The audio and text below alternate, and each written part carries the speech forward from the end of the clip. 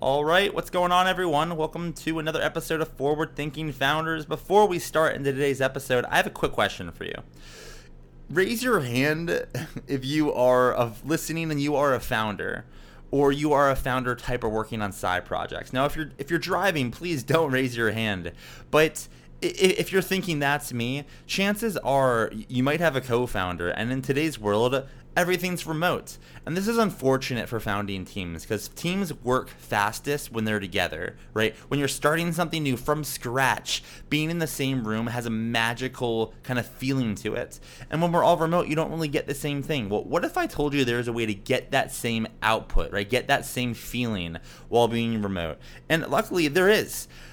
Our sponsor for the next couple of weeks for Forward Thinking Founders is Sidekick. And Sidekick is an always-on display that sits next to you, next to your computer. It allows you to work right next to your co-founder like you were in the same room. This eliminates most of the problems that you kind of get when founding a startup remotely. And you're able to move faster and kind of get stuff done in a much more efficient way like you could if you were in the same room. And luckily, because you're a listener of Forward Thinking Founders, you get a big discount on Sidekick devices. If you go to sidekick.video/FTF, you get $30 off. The market rate is $50 per device. As a listener of this podcast, it is $20 per device. $30 off total per device. So go to sidekick.video/FTF, get your devices, and get you and your co-founders working together like you're in the same room, even if you're remote. Hope you enjoy it. What is going on, everyone? Thanks for tuning in to another episode of Forward Thinking Founders. I am very grateful to have your attention, at least for the next 15 minutes of this episode. Forward Thinking Founders is a podcast where I interview pre-seed and seed stage founders about their products, what they want to build into the world, and why. We dive into how they spend their time, what's their vision, what's their origin stories, all these things, so you can learn all about what's coming tomorrow. Because these companies haven't hit critical scale yet. Most of them haven't hit product market fit. These are just early stage companies, and the big question is, what can this be? And in this podcast, we bring that out. So with that, I really hope you enjoy your time listening to today's episode. And I've already done 200 plus, so if you like this one, listen to some of the other ones, like with Imadi Kund, Austin Allred, Leah Culver. We have great interviews, so check it out, enjoy the repository, and for now, let's get into today's episode. Here we go. All right, how's it going, everyone? Welcome to another episode of Forward Thinking Founders. We talk to founders about their companies, their visions for the future, and how the two collide. Today, I'm very excited to be talking to Sharif Lee, who is the founder of Funnel. Welcome to the show. How's it going? Great. Thank you for having us, Matt. Yeah, thank you for coming on. I'm really looking forward to diving into what Funnel is. For people that don't know what you're working on or haven't heard of Funnel, what are you working on? So at Funnel, we help startups and small, medium businesses who don't have access to technical folks or experienced marketeers or data scientists to be able to run their own marketing campaigns as if they are pros. So we give them a new coding tool that allows them to set up their marketing stack, their event tracking with Google, Facebook, LinkedIn, and many others. Then we pull all this data back into a dashboard that can give them actionable insights on what they can do in order to improve their sale. So let's talk about how it would work if I became a customer. So can you kind of walk through the flow if I was to get on funnel.com, sign up? How would it work? What's the user experience? Kind of walk through that journey for me. Sounds great. So now you are starting with a new website or a new store. It's perfect if you start at day zero because you get, as we're going to talk about this later, the more data that you can get, the better everything runs, even if you're not running advertisement.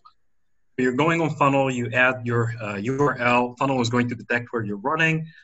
In a lot of cases, you don't need to add some code. You can install with a single click. But the worst case scenario is you add a single line of code to your website. Afterwards, you will be shown a wizard that, depending on your business, is going to tell you what you need to track. So ideally, you need to track the journey that your customer takes from discovering what you do all the way to buying, right? Then Funnel is going to help you set up the tracking visually. And by tracking you need to understand where those customers are going, where they are clicking, how they are going through the journey from your door to the cashier, right? Then Funnel is going to share all this data with Google, Facebook, LinkedIn, Twitter, or any other platform that you're running ads on and that you've linked to Funnel. And now you're set. Now all of them understand what kind of customers you're looking for, what is the best profile that is actually buying from you. And the algorithm can learn, sorry, I stumbled there a little bit. The algorithm can learn what kind of customers to drive to your door. Once you do that, then the second part is to understand what is and isn't working for you. So this is where the dashboard comes into play. We help you visualize the journey, understand where your bottlenecks are, which combination of your marketing campaigns are actually working well together, and practically give you advice on how you can improve your marketing. So it's like you need to add those keywords to your search strategy, or you need to decrease the spending on that, or increase spending on mobile phones because the conversion there is so much better, and so on. So it's practically like working with a marketeer who's giving you 360-degree evaluation of your performance and what you need to do in order to improve it. Make sense? Yeah, definitely. I mean, it's obviously a super like kind of useful, and without this, I feel like it's not like obvious how you would accomplish like the quote unquote same job. I'd love to hear kind of like, how did you like, why'd you decide to start working on this? Why'd you pick this market? Why'd you pick this product? What's the origin story?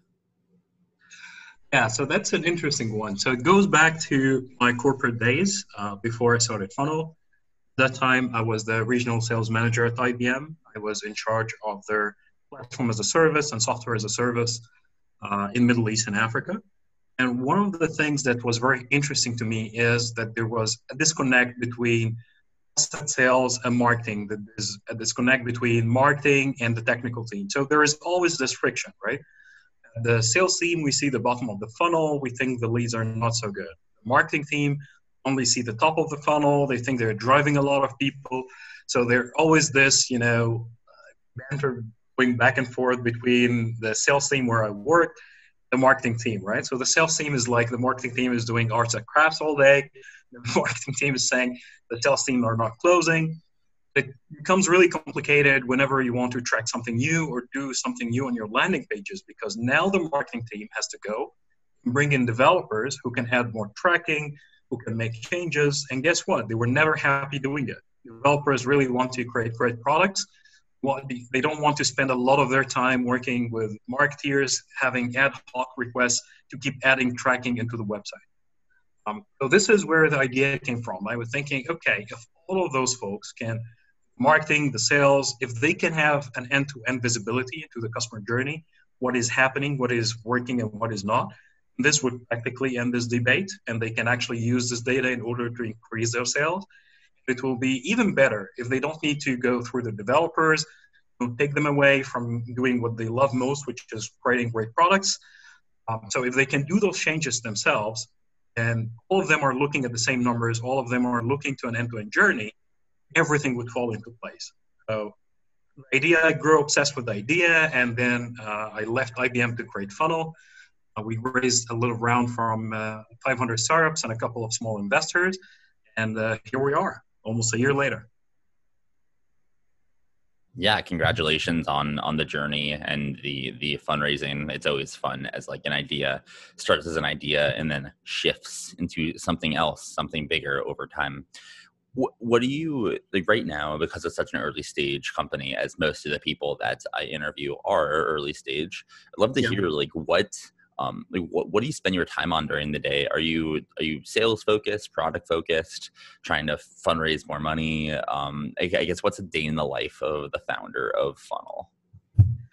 Oh, wow. So a day in the life of a founder is actually a week for other people, but the majority of our focus is usually around the customers. This is where I try to spend a significant amount of my time on my day. Whether it's collecting feedback, sometimes it's sales calls, but it's also always around what the customers expect from us, whether we are selling them or if they are existing and we're helping them get the output they're looking for. Of course, a big time of my time as well goes to the product. We put the input. We have those great customers actually, who have tried us out. And now we need to deliver on the value. So there is always like a feedback loop between the product team, the customers. I'm going to talk about this relationship because it's an interesting one if we have time today. There is also a hat where I'm doing marketing, a hat where I'm actually jumping in and doing some design with the technical team. So I'm a man with many hats. So I keep running around all day. The constant part of my day is talking to customers. How do you, I mean, you mentioned, if I heard correctly, that you left IBM to start this, and IBM is like a big company, and you've left like a big company to start like the opposite, like a very, very small company. In what ways has your daily activities changed? And less actually that, but more like, how did you shift your mindset towards business and sort of from daily activities from big company to small company? Was that a hard transition for you? Was it intuitive? Kind of how did that go? So that's a great question. So the great thing about IBM is so huge, right? So at IBM, I did a lot of things. So I started out in creating products. I've actually worked on products that are used currently by millions worldwide. Then I went to something that is called pre-sales, and then I went to sales, and finally sales management. So I kind of tried all the roles that I'm currently, or at least part of them, that are currently doing as a founder. I think the biggest shift here is how much you have to do yourself, right? Because at IBM, you're kind of like a small gear in a much bigger machine. But there are all those people that you can rely on. There are all those well-laid processes that you can follow for almost everything under the sun that you can think of. But when you're starting your own company, then you get to engineer all those things. And it can be a lot of work. It can be overwhelming at times. But the great thing is you also get to design the culture that the new company. You get to avoid everything that you hated, in your previous organization. So it's kind of a beautiful, creative mess, so to speak. And if you need to be successful, you need to, take it one part at a time, always focus on the important things, which for me is the customer. And hopefully after a while, things start coming down and falling into place. And then today we have a processes for onboarding people. We have a culture, very clear culture that people understand and can talk about. You also face new challenges. So I guess with startups, there's always something new. But if you're working for enterprise, things kind of calm down after a bit and it becomes a little bit. And you mentioned that you spend most of your day, or a good chunk of your days, talking to users and customers. I kind of actually want to like hone in on that. Like who is the type of customer or type of persona that is best suited for funnel right now? Or if you could paint like your dream persona, who is that? And like, I guess who you targeting out of the gates? So the majority of our customers are other startups and small and medium businesses. They usually, are people who spend money on marketing. Maybe some of them it worked for them, but they want to do better. Some of them it didn't. They're always, all those companies who are looking to get their products in front of as many customers as they can. And they're always looking for new tools that can help them do that. So it's a privilege that they would trust us to help them in order to their great products. We have some amazing startups that on the platform today. We're really, lucky to work with. And it's a privilege to help them put those great products in front of their customers. One of my favorite things about starting a startup that has other startups as customers, which was what I was doing for a little bit for my last thing, is you get to just meet all these other startups that are doing cool stuff, and you get to work with them. You get to help them. In some ways, you get to help them grow and be more successful, which is super fun. How do you? You don't have to share this if you don't want, if it's like sharing secret sauce, but I feel like startups that target startups, there's like a trillion ways to do that. In like, right, do you already have like an already network from IBM? Are you just like, are startups like here? How do they hear about you? And like, what are like some fun ways? Well, also you probably get startups from 500 startups, right? Like, how do you think about getting customers? And you can go in depth or as little depth as you want, but I'm just curious how you pick what startups to pick. Sure. So as you said, when I was working at IBM, we had many startup programs. So we got to work with a lot of startups there. So I already had a network. Like we did YC Startup School a bunch of times. Like I've been doing it 4 times for the last 4 years. Like whenever they open a program, we go there. We get to meet very interesting people. 500 startups have been amazing because they have a good community, worldwide, where you meet some amazing startups. We are also a Pioneer graduates, so we also have the network from Pioneer. But we have a lot of networks, startup networks being really involved with the community even before we started the company. And it was just like an added privilege that we got to work with them afterwards. There is also the small and medium business owners, which, maybe they're not as sexy to talk about like startups, but they're also very hardworking. They're also, they have the entrepreneurial spirit. They want to get maybe their stores out there, maybe their services out there. And we're also very happy working with them and helping them improve their sales and get some money into their business as well. Yeah, it's good when you have all the different ways to get in touch with them. When I first started Publoft, I lived in Phoenix, Arizona, and at that time I was way less well networked. So, for me, I relied 100% on just brute force through cold email. And if I was to do something like that again, I would pick a different path if I was able to. So it's cool to think about how you get into touch with the different startups and whatnot. So a couple more questions for you, and then we'll call it a day. So you are building Funnel. You're building something that is honestly probably pretty crucial to a lot of companies, especially in their early days and hopefully later days as they scale. What would you say is the big vision for Funnel? If you have to look out 5, 10, 15 years, what direction are you rowing in? And I guess what's the big vision that you're rowing towards? So we would love one day to be part of every team, like any team who is starting out, any team who is looking to improve their sales. We want them to consider us. We want to be a part of their journey. We want to help each and every one of them to be successful. I guess if you ask me what our North Star would be, I would say it is that we can have our founders and our business customers basically using Funnel so successful that everybody else who wants to compete with them would also need to come on Funnel. Whenever we reach this stage, I will be really happy, but I am just as happy being part of the journey of so many great companies, great stores, great customers.